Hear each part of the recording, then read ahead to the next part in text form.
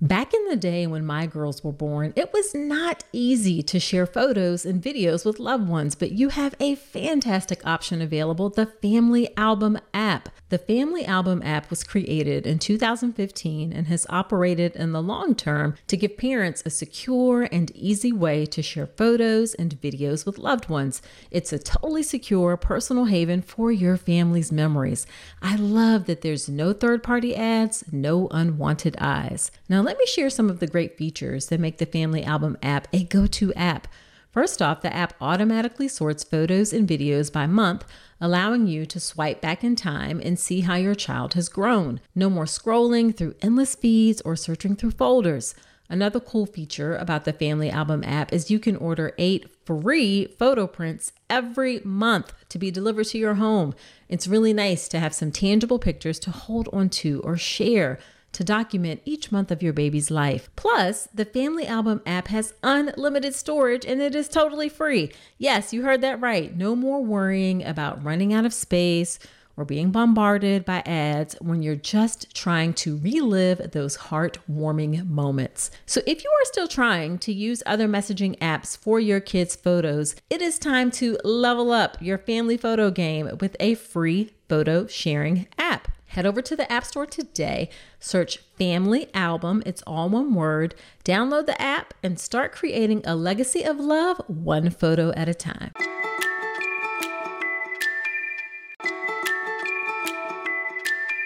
Well, hello there, Dr. Nicole here. I am thrilled to share something incredible with you today. Imagine having a treasure trove of informative, entertaining, and empowering video content about the journey to parenthood right at your fingertips.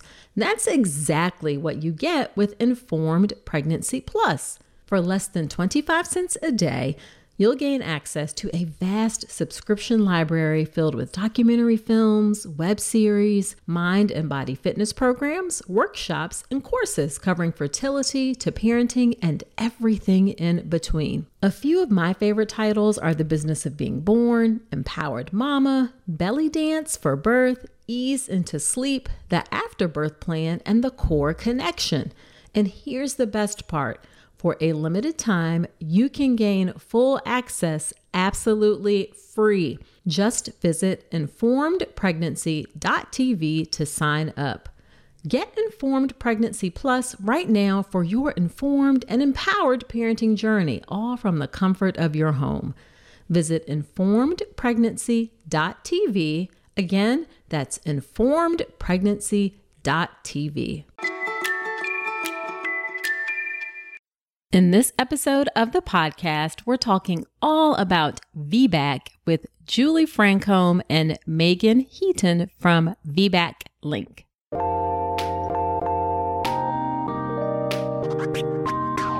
Welcome to the All About Pregnancy and Birth podcast.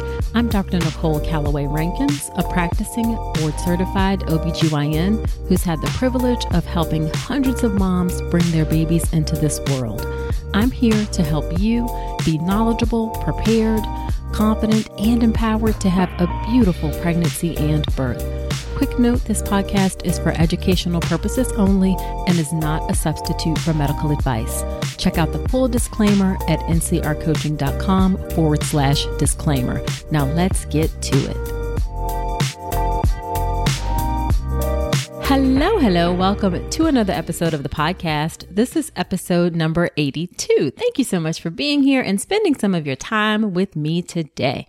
So on today's episode of the podcast, we're talking all about VBAC, which is vaginal birth after cesarean. And I have Julie Francom and Meagan Heaton on from VBAC Link. Julie and Meagan are both VBAC moms. They're doulas, educators, and doula trainers who have supported over 700 women on their individual VBAC journeys, and they have a community of thousands of women all over the world. Their mission at the VBAC Link is to make birth after cesarean better by providing education, support, and a community of like-minded people. I am a big supporter of VBAC, and sadly, I see a lot of misinformation out there from providers about VBAC.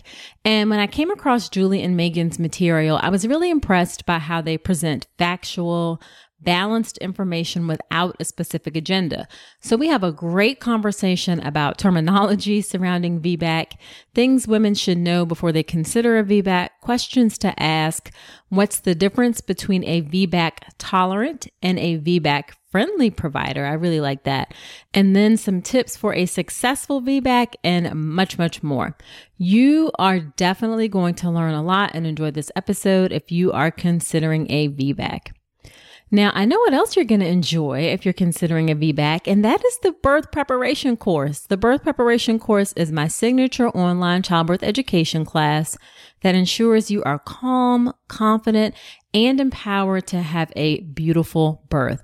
I have a bonus lesson in the birth preparation course all about VBAC. This lesson covers the information you need to have your best chance for success. You learn the most important thing you need to do if you're considering a VBAC, the benefits and risk of VBAC, as well as evidence-based recommendations for management. You can check out everything that's included in the birth preparation course at ncrcoaching.com/enroll. The course is currently 40% off. It's highly discounted because of these challenging times with COVID. So do check that out, ncrcoaching.com/enroll. All right, let's get into the episode with Julie and Meagan from the VBAC link.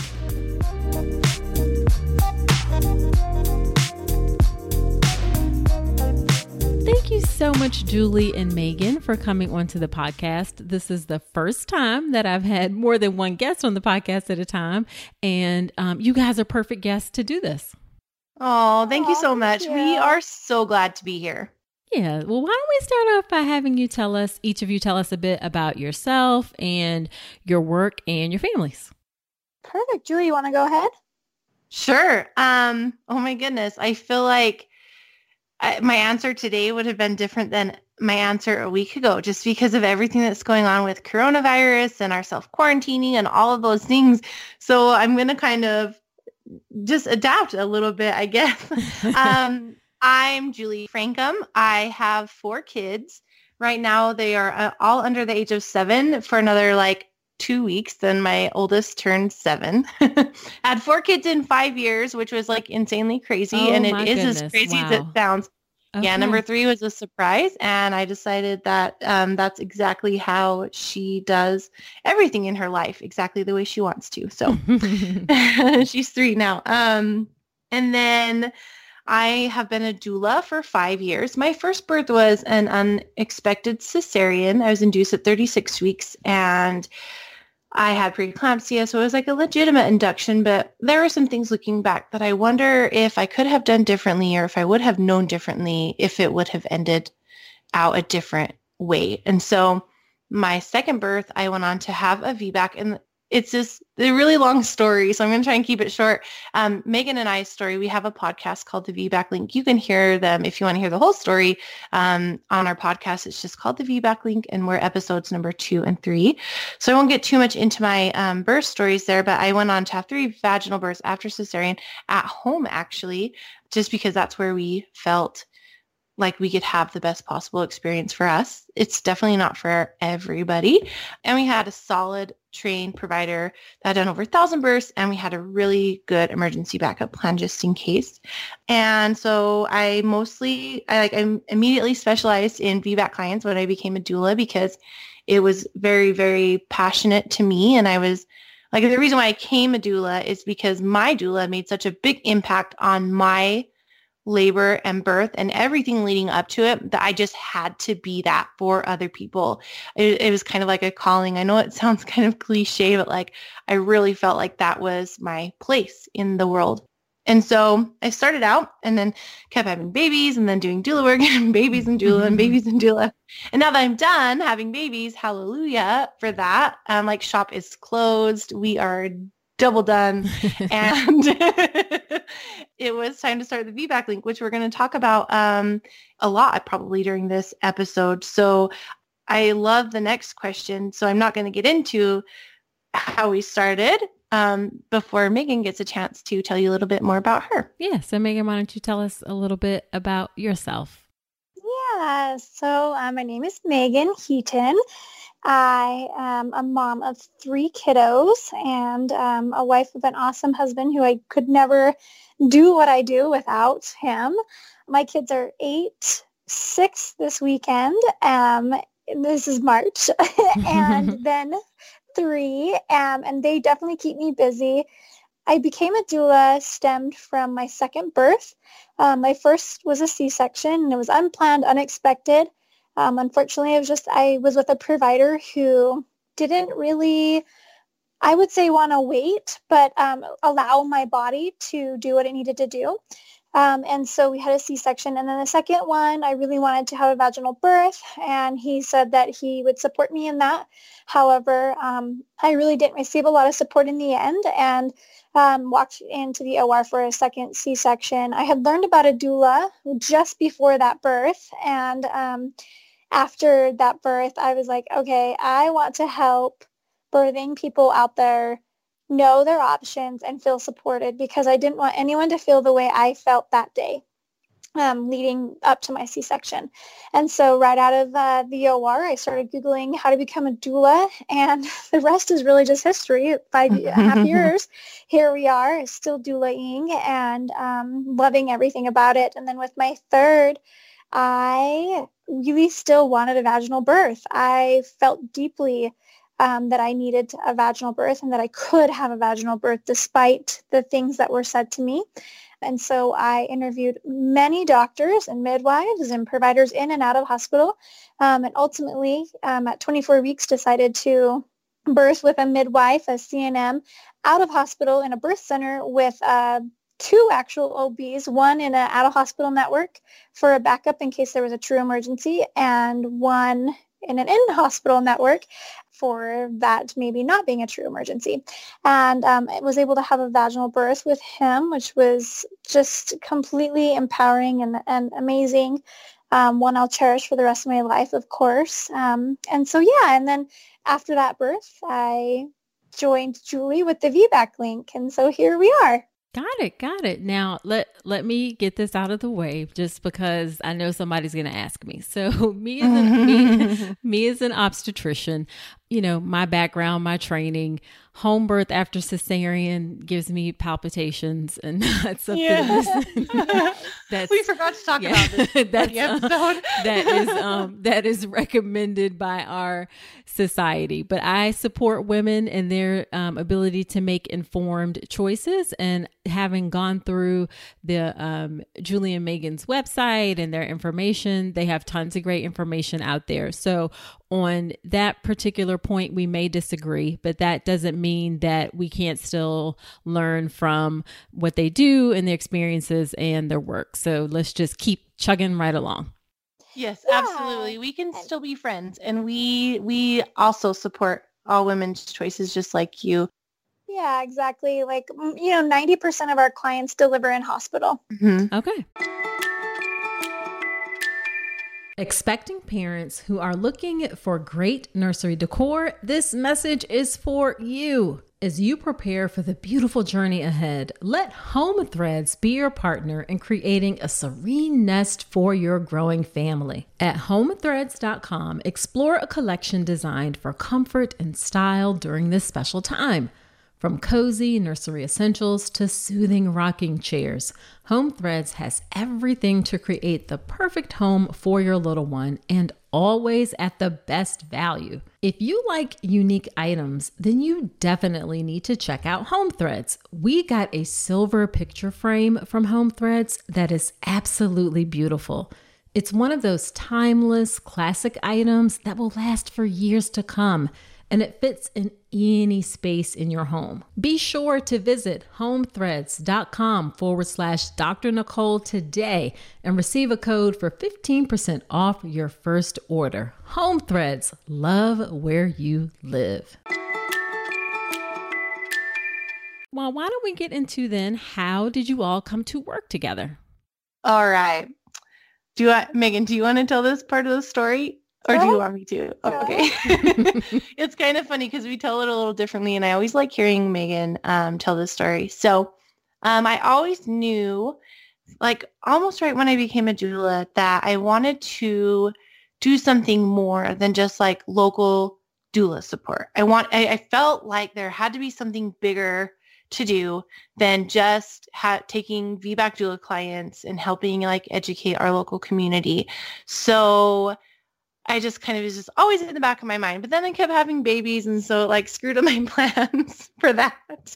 But then when I was done having kiddos, my youngest just turned 2 in January, and I just kind of felt that like little inkling, that little calling, and I'm like, okay, how am I going to do this? Like, what does it look like? What is this time to start creating something like this? And so I kind of like dinked around a little bit and created a website, just kind of playing around because I like doing those type of things. And I'm like, okay, like, look, and things just started to form in my head. And I'm like, gosh, I really need someone to do this with me because first of all, I am horrible at being accountable to myself. And second of all, I need someone to kind of like balance me out because I'm really like nitpicky and anxious and like to the point and structured and very direct. And I needed somebody that to kind of like that was more soft in their personality and like super chill. Like my husband's chill. We balance each other out. Like right. I'm the like, let's do this now. And he's like, hold on a minute. And I needed somebody like that to work with me. And so I knew Meagan had just recently had a VBAC after 2 C-sections, and she is a powerhouse in our doula community. Like she put her husband through law school just by being a doula. Like okay. Like she's taking like 6 to 8 clients a month. She's wow. rocking the world. She knows he has lots of connections in the birth community.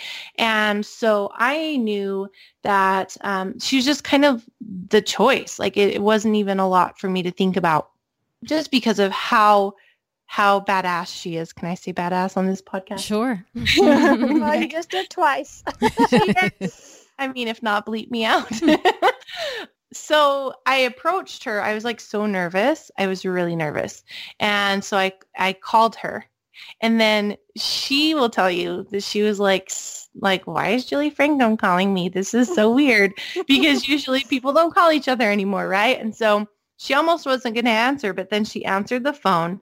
And I was like super secretive. I said, hey, I have this idea because I was like really protective of it. I didn't want anyone else to like get the word out until I knew exactly what I was going to do. I'm like, I have this idea. It's super, super secret, like on the down low right now. I really want to tell you about it.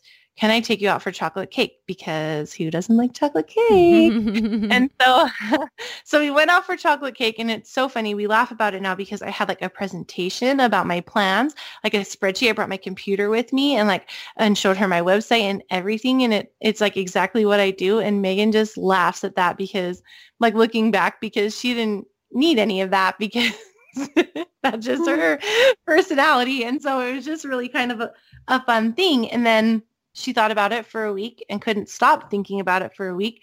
And I felt like I was like some guy like that had proposed to a girl, and she's like, let me think about it. And then she finally said yes. There and we we're so excited. Awesome. And we started out as Utah VBAC Link and educating our local community, but we soon realized that there was a need so much bigger than that. So we started the podcast, and we started our online courses and teaching and training doulas how to support VBAC clients better.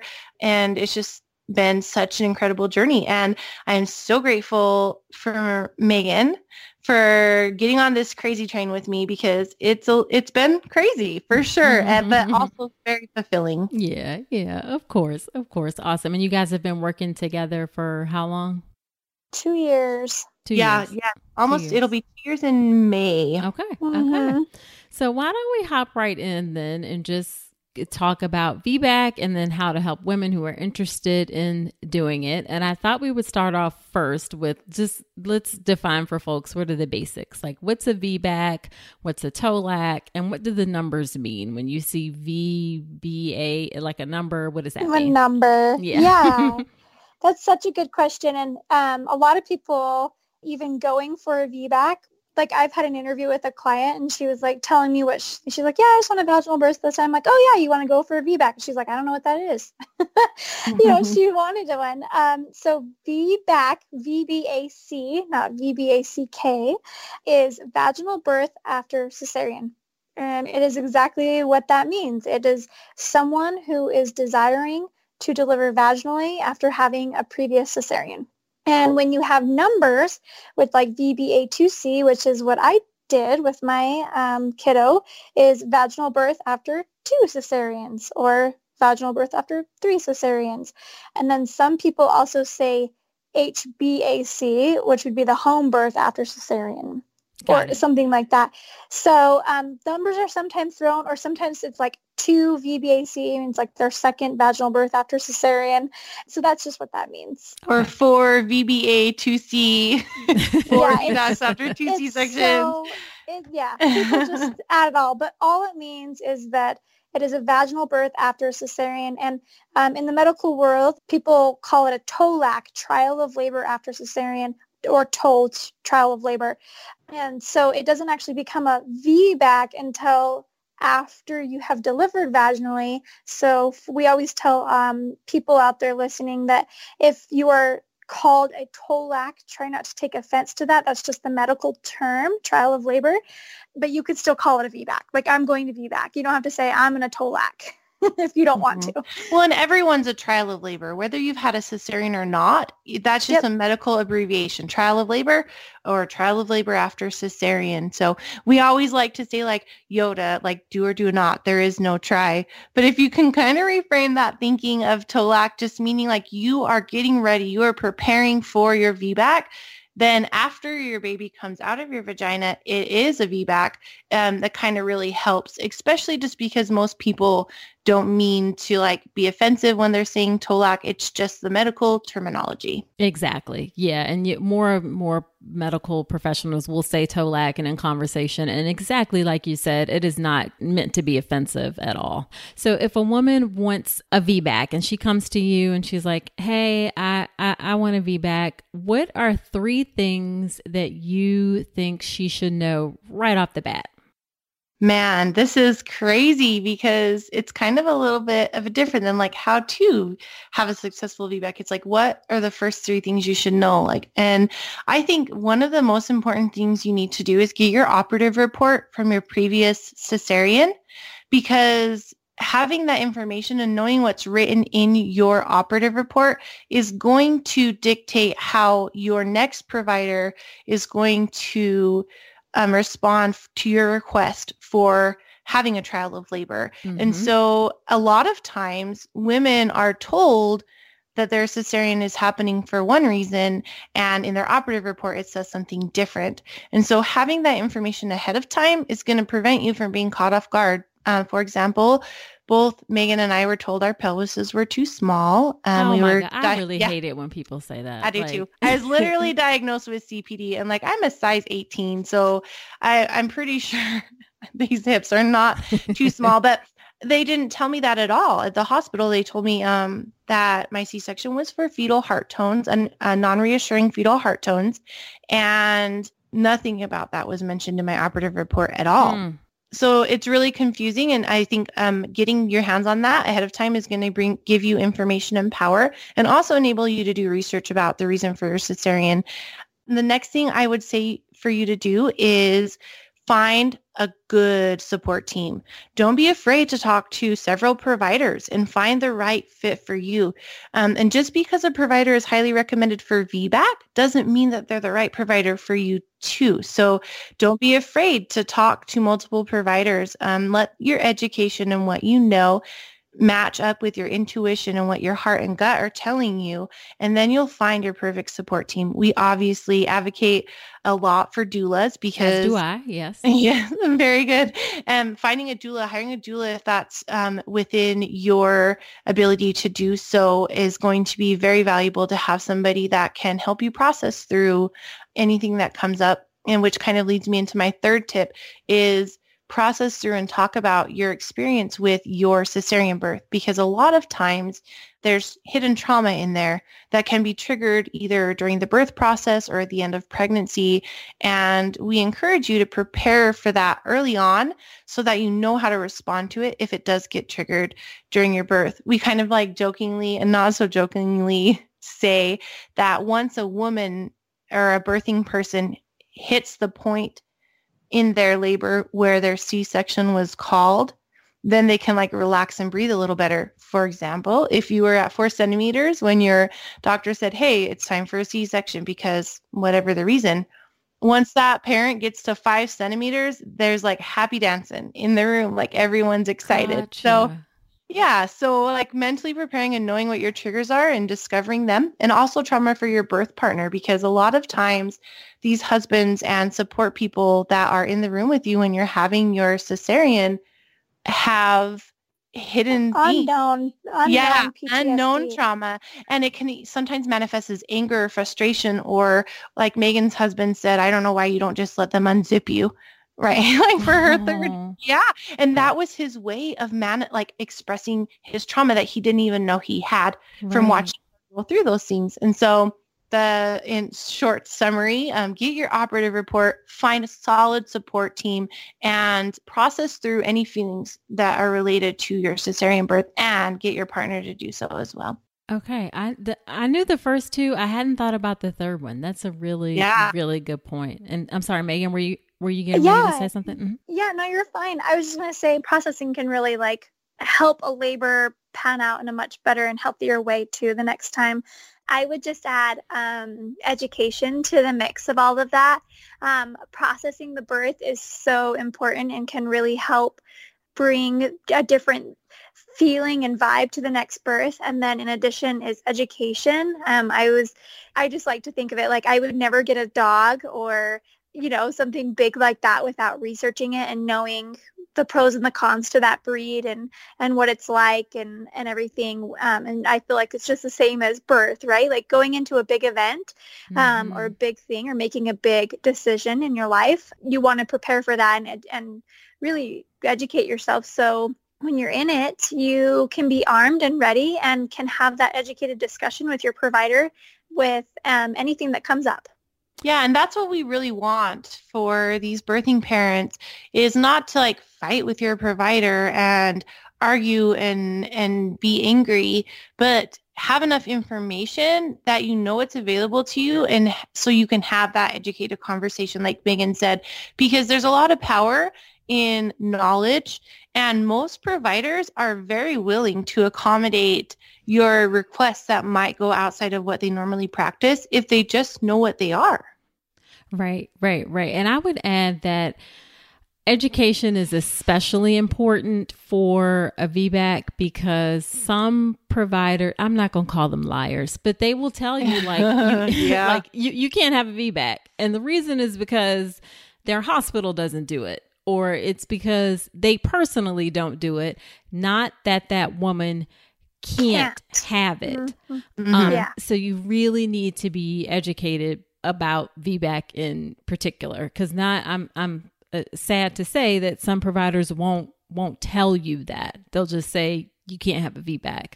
Yeah, or that you'll have a 50% chance of uterine rupture, or because of your specific circumstances. We've heard that, and there's just a lot of things. And I think I'm sorry, did you say somebody a 50% chance? Oh yeah. Oh my God. That's okay. No, really, that really happened to one of my friends, and she believed it, and she went on. And but that's where having that knowledge and power, or that knowledge that gives you power, comes in and says, well, wait a minute, that sounds like a really unrealistic number. Can we talk more about this? And then she might decide to change providers, or she might decide to go with a repeat cesarean. There's no wrong answer, but knowing what your options are so important. Exactly. Now, speaking of providers, I love, just look at you all's materials. You talk about a VBAC tolerant versus a VBAC friendly provider. So what is the difference between the two? Yeah. Oh, sorry, go ahead. No. Do you want to talk? I said, there's a difference, and a lot of people don't know the difference, and so that's one of the reasons why we talk about it, because a provider can easily say, yeah, I support VBAC. Like, if someone's like, hey, I want a VBAC, do you support that? Yeah, no problem. Okay, great. Do you do VBACs? Yeah, I totally do. And that You can have whatever birth you want. That makes That's what someone my provider told feel me. supported, right? Like completely supportive, but Right. there's a lot more to it. And so a lot of providers that have a lot of restrictions, like you must go into labor by 39 weeks on your own. You cannot be induced. You must have perfect blood pressure. You never can have protein, those types of things. Those are not great things. Yeah, I think it really just comes down to the more restrictions they have for parents wanting to TOLAC that are different than a parent that just wants a vaginal birth is less likely that they're going to be VBAC supportive. So like induction is perfectly safe for VBAC. Going gently and slow is recommended. The only thing you can't use are cervical ripeners or prostaglandins for VBAC parents. But if they're very supportive of you and treat you just like they would any other parent wanting a vaginal birth, but also being aware that there is a small chance for uterine rupture and talking about what those risks are, then that's a really good sign that they're VBAC supportive. But if they overemphasize the risk of VBAC and don't talk to you at all about the risks of cesarean, or like Meagan said, if they need you to go into labor on your due date or by 39 weeks, and then they won't induce you and you have to have a scheduled cesarean if you don't go into labor by 40 weeks, then those are really, really bad signs. Or if they constantly refer to you as high risk just because you had a previous cesarean and there's no other factors that make you high risk, that's a big red flag as well. And also like knowing how their views differ from the hospital's views and policies surrounding VBAC is huge, because you could have a provider who just loves VBAC parents and is so supportive of them, but they're really bound by hospital policy of, we don't let VBAC parents go past 40 weeks or 41 weeks, or there's no inducing VBAC. That could look very different from what the individual provider thinks. And so knowing that, and what their reputations are, and connecting with people through ICANN or through our VBAC Link community on Facebook, we have a lot of really good resources out there to help you find that support and kind of make sense about what your provider is telling you. We talk about it a lot in our class as well. Yeah. So, and of course, we will link to all of the things that you have available in the show notes, but it just sounds like you really need to ask like those specific questions about what are your thoughts about induction in the setting of VBAC, and what is the hospital, what are their policies, those kind of things. Are there any other questions that you think are important for the hospital, or the any other important questions to ask the hospital or the provider, either one? Yeah, I think the most important thing is just asking open-ended questions. Don't say, hey, do you support VBAC? Oh, yeah, I do. Or, hey, is it okay if I do XYZ? Yeah, sure. You can do whatever you want. Because that leaves a lot of room for interpretation on both of your ends. But like asking those questions, how do you feel about VBAC? How many of your clients that have had C-sections go on to have a vaginal birth? Like just really having a dialogue is going to help you really get a feel for how that provider is about supporting VBAC. I wouldn't even say there's necessarily specific questions to ask as much as there is just asking open-ended questions and knowing what the realities are of vaginal birth after cesarean, so that you can like pick up any red flags that come up in their answers. Meagan, what would you add? There are a couple of questions that I feel like for me when I was looking were really important to me, because the medical world works differently than they used to way back when. A lot of the times providers are in groups with other providers, yes. And they don't see, I say special, they don't special people anymore as far as like seeing them only, like they see them through pregnancy and they deliver their baby no matter what. And so one of the questions that I asked when I was looking was, okay, like I asked them all the open-ended question, what their view of VBAC was, but then also, do you work in a group of providers? Okay, yes, you do. All right, who are those providers? And are you open to me seeing all of your providers during my prenatal visits to assure that I feel comfortable with all of you? And a couple That's of a them are great like, question. Yeah. yeah, a couple of them are like, yeah, that's no problem at all. All you need to do is tell the scheduling once we get established. And then a couple people were like, no, you see me and then you get whoever's on call. And I was like, okay, well, Dr. Joe might not be as supportive as you. And we Dang, know, Dr. Joe.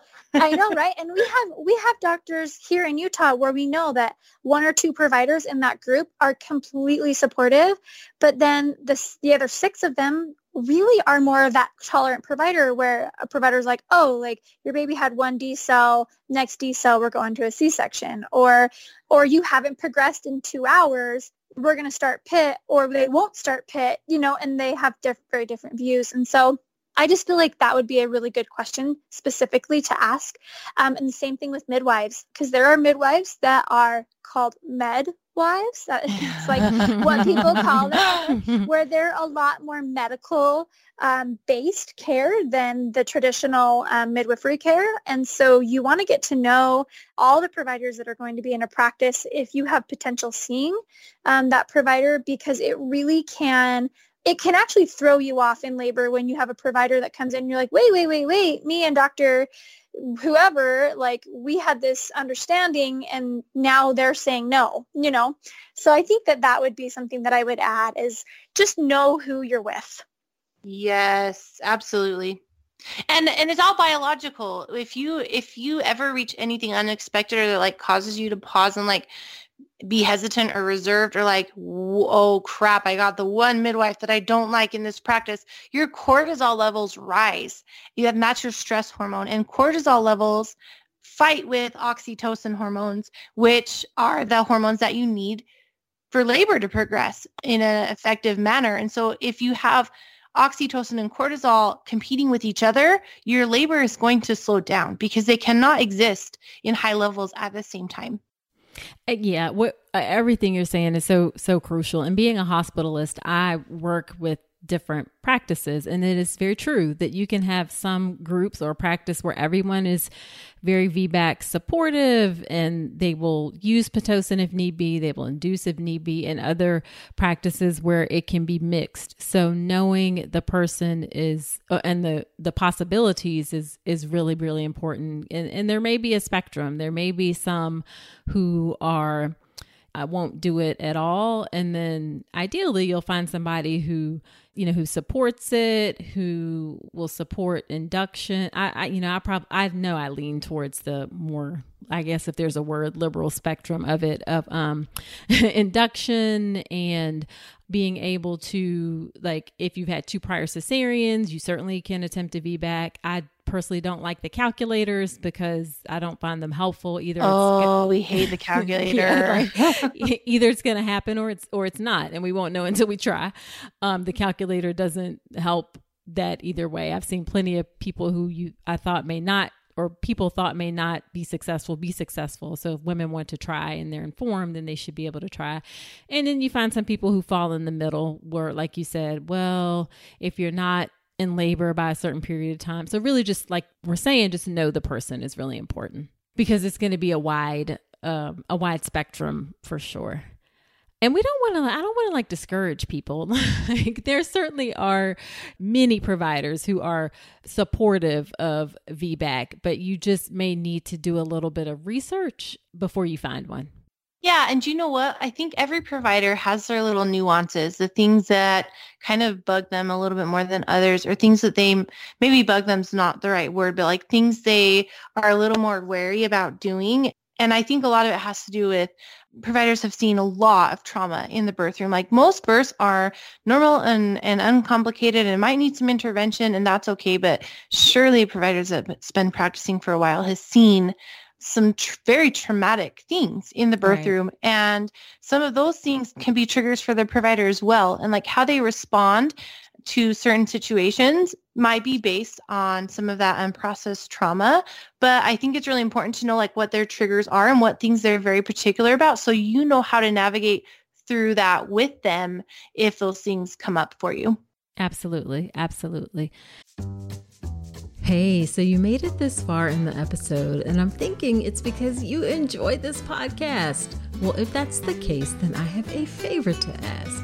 Creating and producing the All About Pregnancy and Birth podcast has been one of the greatest joys of my life. I'm so grateful to have each and every one of you on this journey with me. Your support and engagement means the world to me, and it's what helps keep this podcast going. But here's the thing.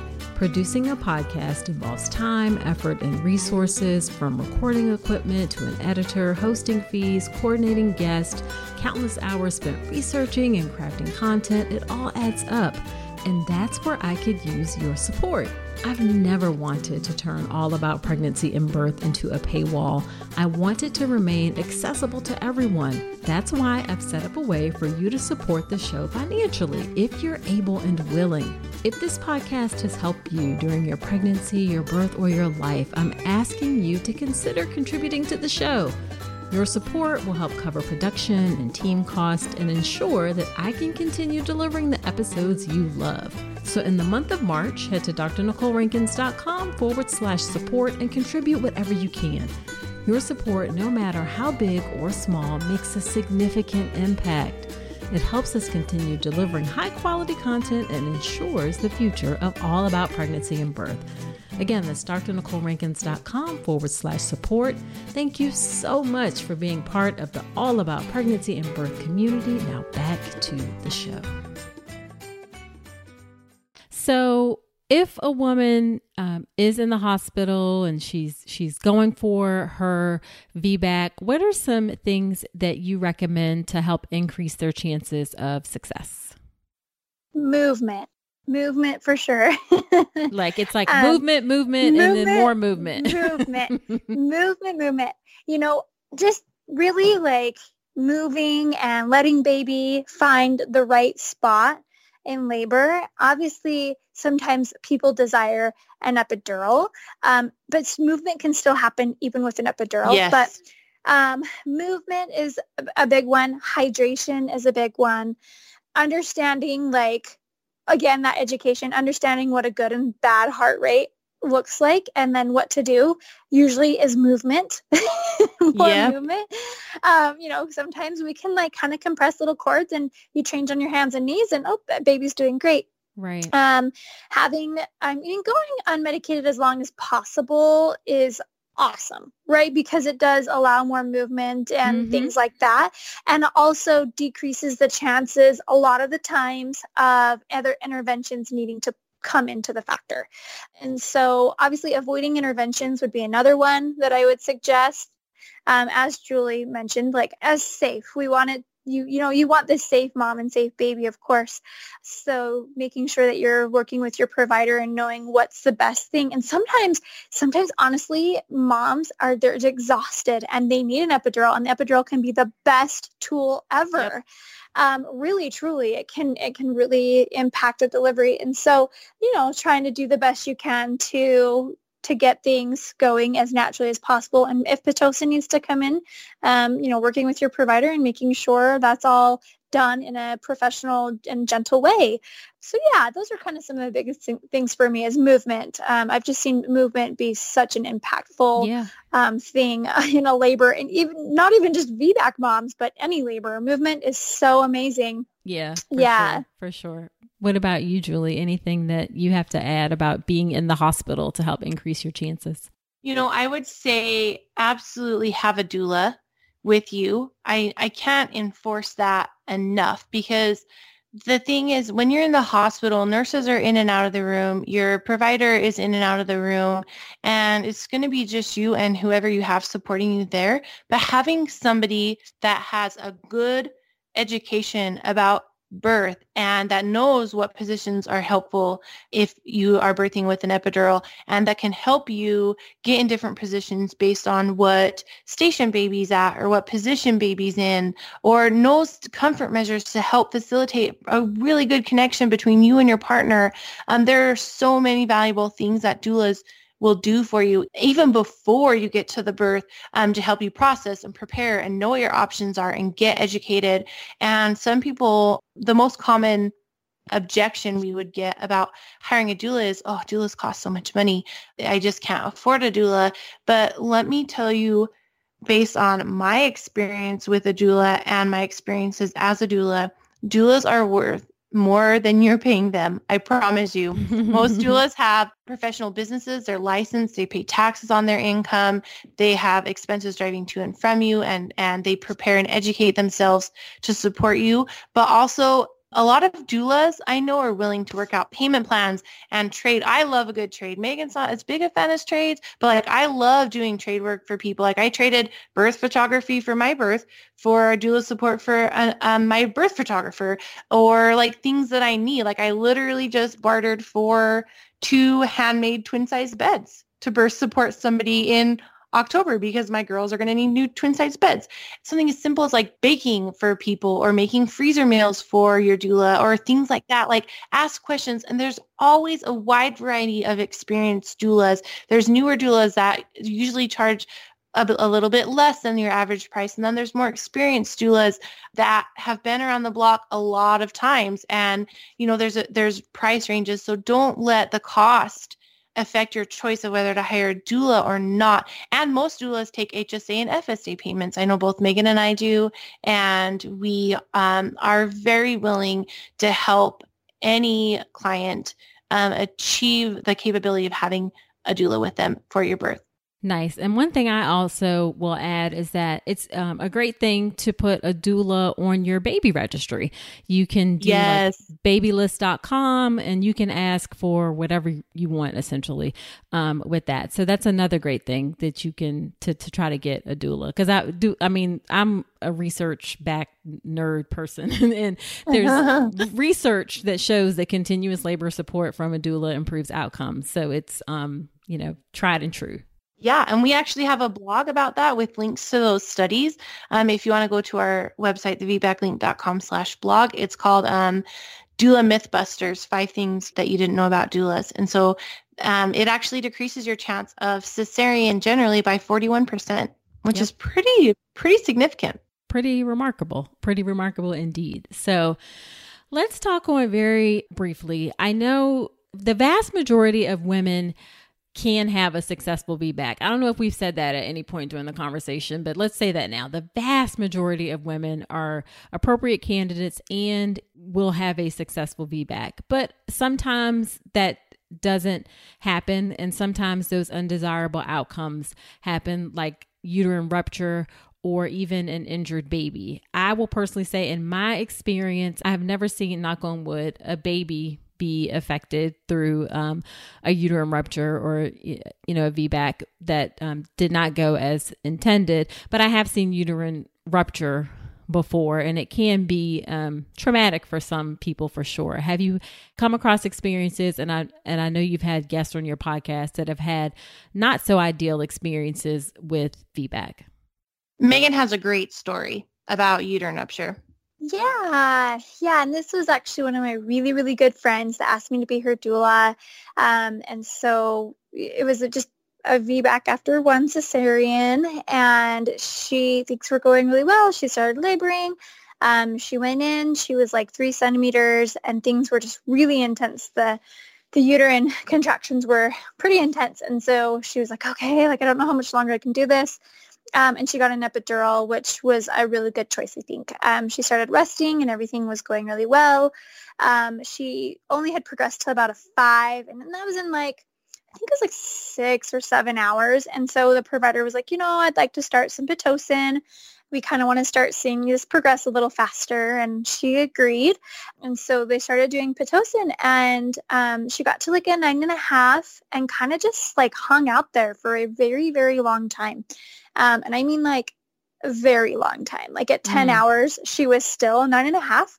And I was like, that's just so weird. And they were still letting her go, which was honestly like, I was impressed. Right. Yeah, I was impressed. I was like, even you were like, do we maybe need to think about something? Yeah, it was really interesting to me. And but she was resting and everything was fine. And so the provider was like, it's okay. Like maybe we just need to get rid of this lip. And so we started doing peanut ball and everything. And after the whole day at the 10-hour mark, they were like, okay, like let's kind of assess, like, let's see, because her cervix was really stretchy.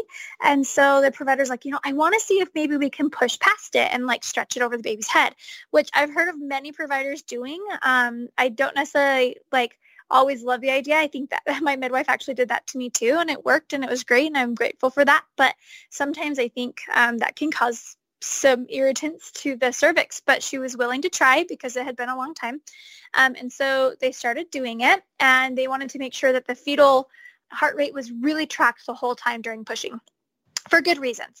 And so they were tracking the baby's heart rate, and she was pushing and doing great, and it would slip over the baby's head, and then she'd stop and it would come back, and then it'd slip over the baby's head. And so they're like, I don't know. And so they started assessing with the whole team, with the midwives and the OBs. Everybody was assessing. And they're like, maybe we'll get a little bit more PIT. So they gave a little bit more Pitocin, and they started pushing again. And the nurse had the little monitor on her belly, and she touched it and she moved it. And my client said, "Oh, ow, that hurts." And I thought to myself, okay, this is weird. We've got a cervix that's like not really dilating anymore, a uterus that doesn't seem to be contracting at its full strength anymore. Now we've got this pain. And I started thinking to myself, and knowing the symptoms of uterine rupture, said, oh my gosh, this is happening. And I just thought about it. And I talked to the dad about it, and he's like, okay. And I kind of mentioned it to the provider, like, okay, like, do you think this could be a thing? But they're like, no, baby's heart rate's fine. And they're like, we think it's just a hot spot, because she'd had an epidural for a while. And so they had anesthesia come in. They did more anesthesia, and they're like, okay, like, it's fine. We're going to keep going. Well, then it became a point where no one had to touch her. She was feeling it up really high, like almost towards her breast, like in her ribs. And she was feeling this pain, and she's like, Meagan, oh my gosh, it hurts so bad. I'm like, you should not be feeling this. You should not be feeling this. And I was like, I don't think this is a hot spot. Like, this is what my gut's telling me. And they were like, no. And so they had anesthesia do it again, and they came in. The doctor's like, yeah, I'm okay with let her keep going. This is fine. Like, it's okay. And it got to the point where it was just so bad. And they were like, okay, we're going to go get this baby out. Still no baby's heart deceleration or anything. And they went in, and she had a 2-centimeter rupture. And this was 2 hours after I had started like thinking about it and mentioning it. Yeah, she knew before any of the providers knew. And even the people there in the room didn't believe it was a rupture until they did the C-section.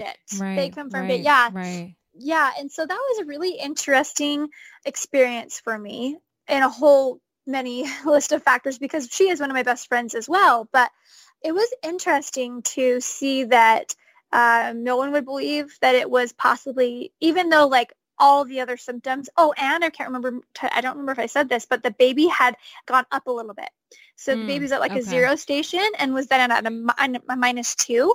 And I thought that was strange. Babies as well. Don't go backwards. No. Usually don't go backwards, like especially from a 0 to a -2. So that was one of my experiences. And as a doula, I just had to continue to, I said some things, my suggestions, and continue to trust and follow the medical staff. And fortunately, there wasn't anything, substantial as far as like hysterectomy or anything like that. No crazy bleeding. Baby was fine. Never had an issue.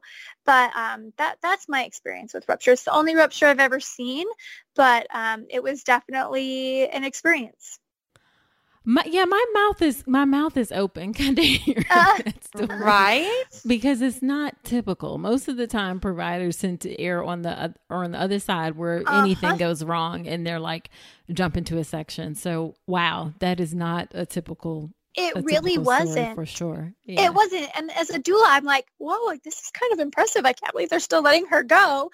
And like, I'm cheering her on. I want this for her. But at the same time, my gut's saying, this is probably not the best plan anymore. Right. I wanted to just kind of speak to two things. First of all, Meagan and I decided very, very early on that at the VBAC link, we are going to share every story with you. We are going to be real, and we are never going to hide anything from you. I feel like in some ways our society has this mentality, especially for people preparing to have an unmedicated birth or a vaginal birth after cesarean or things like that, where they're like, oh, positive stories only, positive stories only. I only want to hear the positive stories because I'm preparing for my birth, which, gosh, I'm going to like probably speak out and get a lot of people frustrated right now. But I think that that attitude is a little bit detrimental because I agree. Sometimes VBAC is not all sunshine and butterflies. And sometimes repeat cesareans are very, very healing for parents. And things are not going to go to plan. Just like your wedding day, right? Like sometimes your wedding day is almost perfect, but like somebody brought the wrong color pens for your signature book. And sometimes everything's a complete disaster. The florist doesn't show up. The catering is the wrong order and it got rained out. Like, think of it like that, because if you're not willing to listen to the more difficult stories, you are doing yourself a huge disservice, because if something goes not to your plan, then it is a bigger setup for you to be more traumatized and have a poorer birth experience. In fact, there's studies out there that show that the things that have more power over how a parent feels about their birth experience is whether or not they felt heard, supported, and in control. So preparing and knowing all the different outcomes that your birth could take is probably one of the best things that you can do for yourself, which is why we share uterine rupture stories and repeat cesarean stories on our VBAC podcast, because we want people to know. I have had a couple clients that were preparing to TOLAC and they ended in repeat cesareans, and they were true emergencies. Like there were really crazy things going on. But the thing is every one of those clients look back and say, hey, I'm really bummed I didn't get my VBAC, but I felt so much more in control this time. And I am so glad that I made the choices that I did when I did, because I know that it was a true emergency and that we made the right choices. And that's another thing a doula can help you with, is navigating through those unexpected things and helping give you those different options that are available to you if you just ask for them. So I think that I wanted to just share that, because we have a few people that will occasionally, someone will say, gosh, I had to stop listening to the podcast because everybody was just all doom and gloom. And can we get the podcast where somebody doesn't share their cesarean story and just shares their VBAC story? And we talked about that a lot, and we listen and we hear those people, but ultimately we decided we are not going to do that. We are going to be real and raw and true, and you are not going to be caught off guard if you listen to our podcast. That's kind of our goal. I love that. And I do the same thing with how I approach birth as well. I think that is so, so, so important. So I really appreciate that you take that approach. And again, we're not like being negative Nancy's or anything, but it's just, it's being realistic, just being realistic and highlighting. We still highlight, like most of the time it's a positive experience. Most of the time things are great, but it's an unpredictable process and you need to be prepared for all the possibilities. Yep. Yeah. Like so getting a dog, like Meagan said, which I did not do. I am not happy with my dog, but I can't get my dog away because my kids love them and I would break their heart. Wish I would have done more research on the dog. Don't be like me. Right. Well, just to, as we're finishing up here, are there any big misconceptions that you see surrounding VBAC that you want folks to know about? I'm giggling. As you started, I was like, oh, there's so many. There really are a lot of misconceptions, things like big baby. For some reason, people believe that babies are huge, and any baby over like 8 pounds can't get out vaginally. Although there are big babies. Julie's had a client, I think her baby was like 11 pounds.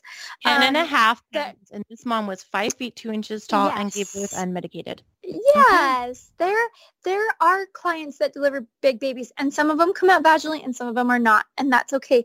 But big baby, small pelvis, I had one mom call me yesterday and she was telling me that she has slightly elevated blood pressure. So because of that, her provider said that it would be seriously dangerous for her to deliver vaginally. And she said It's not preeclampsia. It's not anything that she's had to put like medication on or anything. It's just been slightly elevated the last week. And so they're like, you can't. That doesn't make any sense. I know. And there's just a lot of things, or even like COVID-19, like, oh, you might have COVID-19. Okay, we can't deliver your baby vaginally. I mean, there's tons of things. But so big baby, small pelvis, diabetes is something that obviously can make a big baby. And so a lot of people encourage cesareans because of that. The blood pressure thing, GBS. I had a client be told because she was GBS positive, she couldn't deliver vaginally. She needed to have a repeat cesarean. I mean, people are just lying. Oh my God. It's so crazy. It's so crazy. Yeah. Once a cesarean, always a cesarean. That's probably the biggest misconception out there. I mean, when people hear like, oh, you can do that, we're like, yes, you can, and that's why we're here.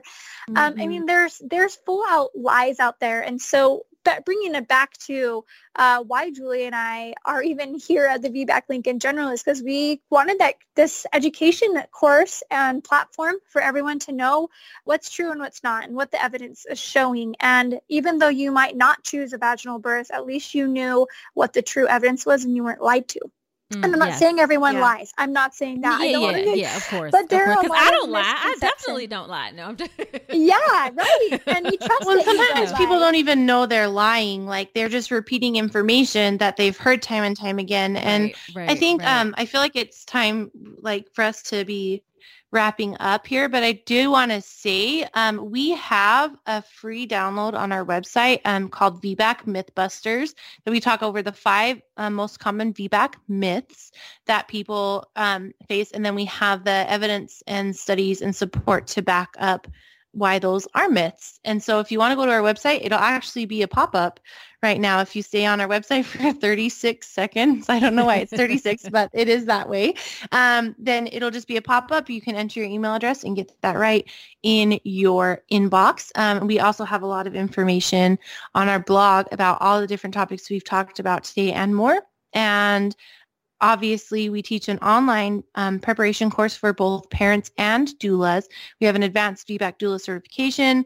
We have a directory of VBAC trained doulas for parents if they want to go and find a doula that has been specifically trained by us. And there's just packed full of information. There's 6 hours of videos, 110-page manual and study guide all about VBAC. And we are just ready to support you in any way that you feel like you need support. I love it, love it, love it. Well, just to wrap up, since, we are at the end, how about you tell us just what's the most frustrating part of your work and what's the most rewarding part of your work? I think a lot of frustration, and I'm just totally like, no one hate me for this. The most frustrating part is when providers use vulnerability in the end of pregnancy. And this is providers in, out of the hospital, midwife, OB, all around. People are very vulnerable in the very end, and they just want their baby. And this also goes with frustration with parents, because one of the biggest things I feel like we are unable to do these days are trust that our body is going to go into labor on its own and that it knows how to do it. And so a lot of the times we've got parents feeling like they have to induce themselves because they're getting pressure from the other side, or it's vice versa. And we've got providers being very easy kill. We understand babies come between this time and this time. And then we've got people trying to speed up their labor, which those types of things, remember, are intervening on both ends. And one of the most frustrating parts of my job is when I get text messages from people saying, how do I get this baby out? How do I get the baby out today? What can I do today? And it's like, let's just wait and give our bodies time and trust that our baby and our body will connect and let us know when the baby's time, ready to come. Or they're like, my provider said I'm almost 40 weeks and I'm not dilated, so I have to have the baby by next week, or I have to have a C-section. Like those types of things, those are probably one of the most frustrating things for me as a doula that I see. And then one of the most rewarding is when I have a client tell me that no matter how their birth ended, either vaginal birth or cesarean, that they felt empowered and a part of their birth. Nice. Absolutely. And what would you say, Julie? I would say Meagan spoke to my frustrations probably exactly as I would have said them. So I'm not going to say any more than that because just amen, Yeah. But the most rewarding part of my job is kind of very similar to Meagan's.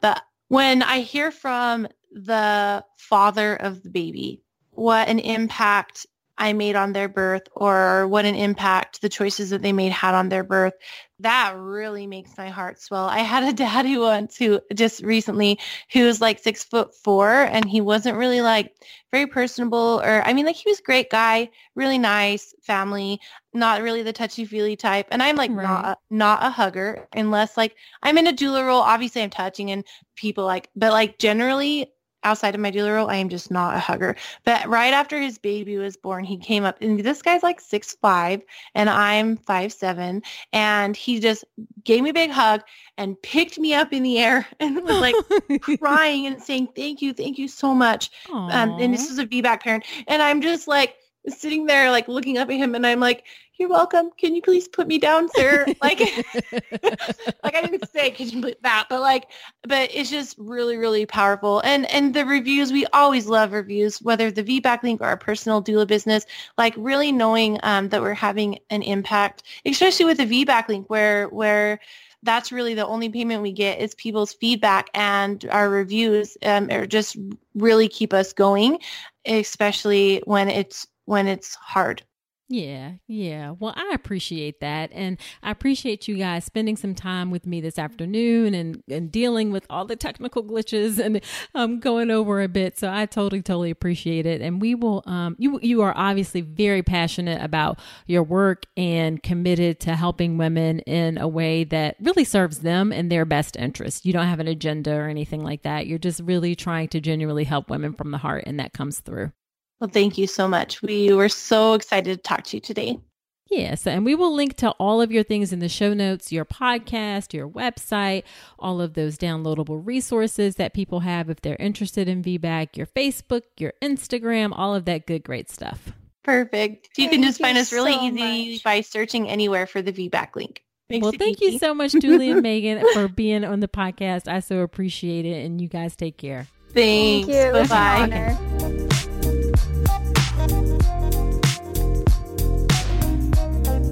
Wasn't that a great discussion? We had some technical difficulties getting things recorded. This is the first time I've had two guests on the podcast, and it also ran a little longer than intended, so I really appreciate their time.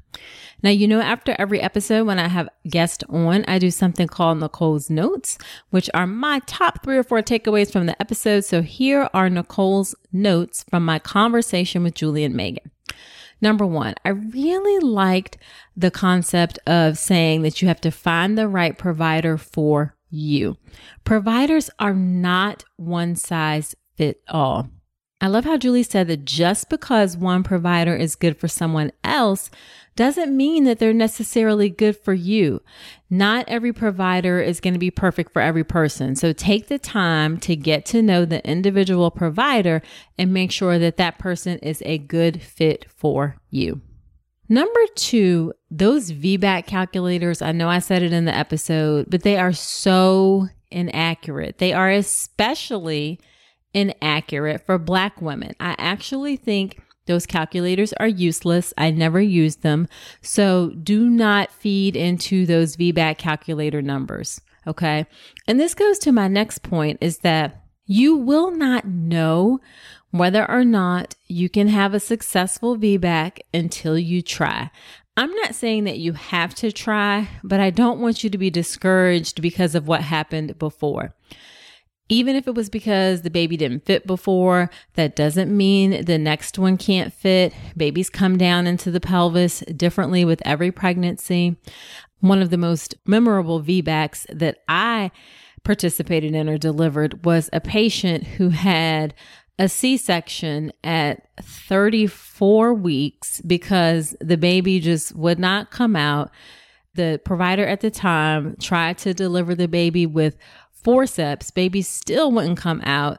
and she ended up having a C-section. So she came back, this time full term, 37, 38 weeks in labor, wanting to do a VBAC. And even I was like, oh, this feels a little, I don't know, if a 34-week baby, which is a lot smaller, didn't fit, then is the 37 or 38-week baby going to fit? And lo and behold, she had a beautiful, lovely VBAC. You just do not know until you try. And then the final thing I want to say about VBAC is do the best you can to prevent yourself from being in the situation where you have to think about VBAC. Educate yourself to do something that's called prevent the first cesarean. So if you have not had a VBAC and you're listening, it's really important to prevent the first cesarean, because we know that having one cesarean increases the risk of women having more cesareans, not so much because there's something wrong with the women, but because of our system and how we approach VBAC. So educate yourself to do everything you can to prevent that first cesarean. So ideally, you're not in the situation where you're needing to consider VBAC. All right, so that is it for this episode of the podcast. Be sure to subscribe to the podcast in Apple Podcast or wherever you're listening to me right now, Spotify, Google Play.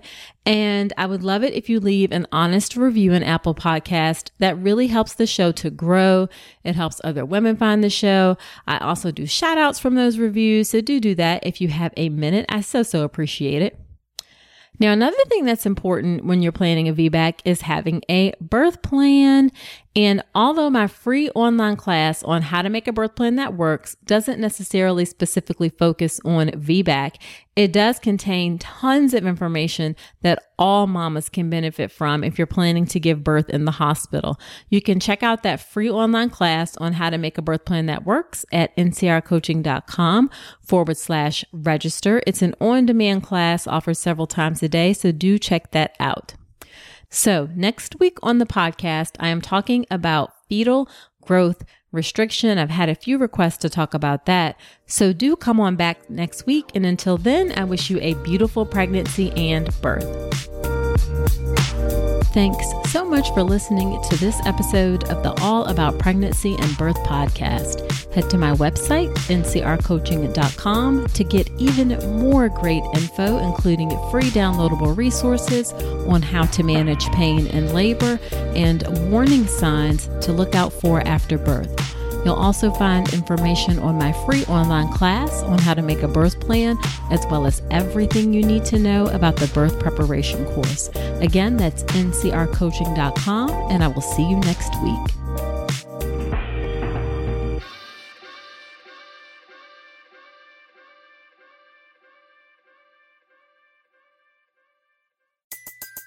Everybody in your crew identifies as either Big Mac Burger, McNuggets, or McCrispy Sandwich.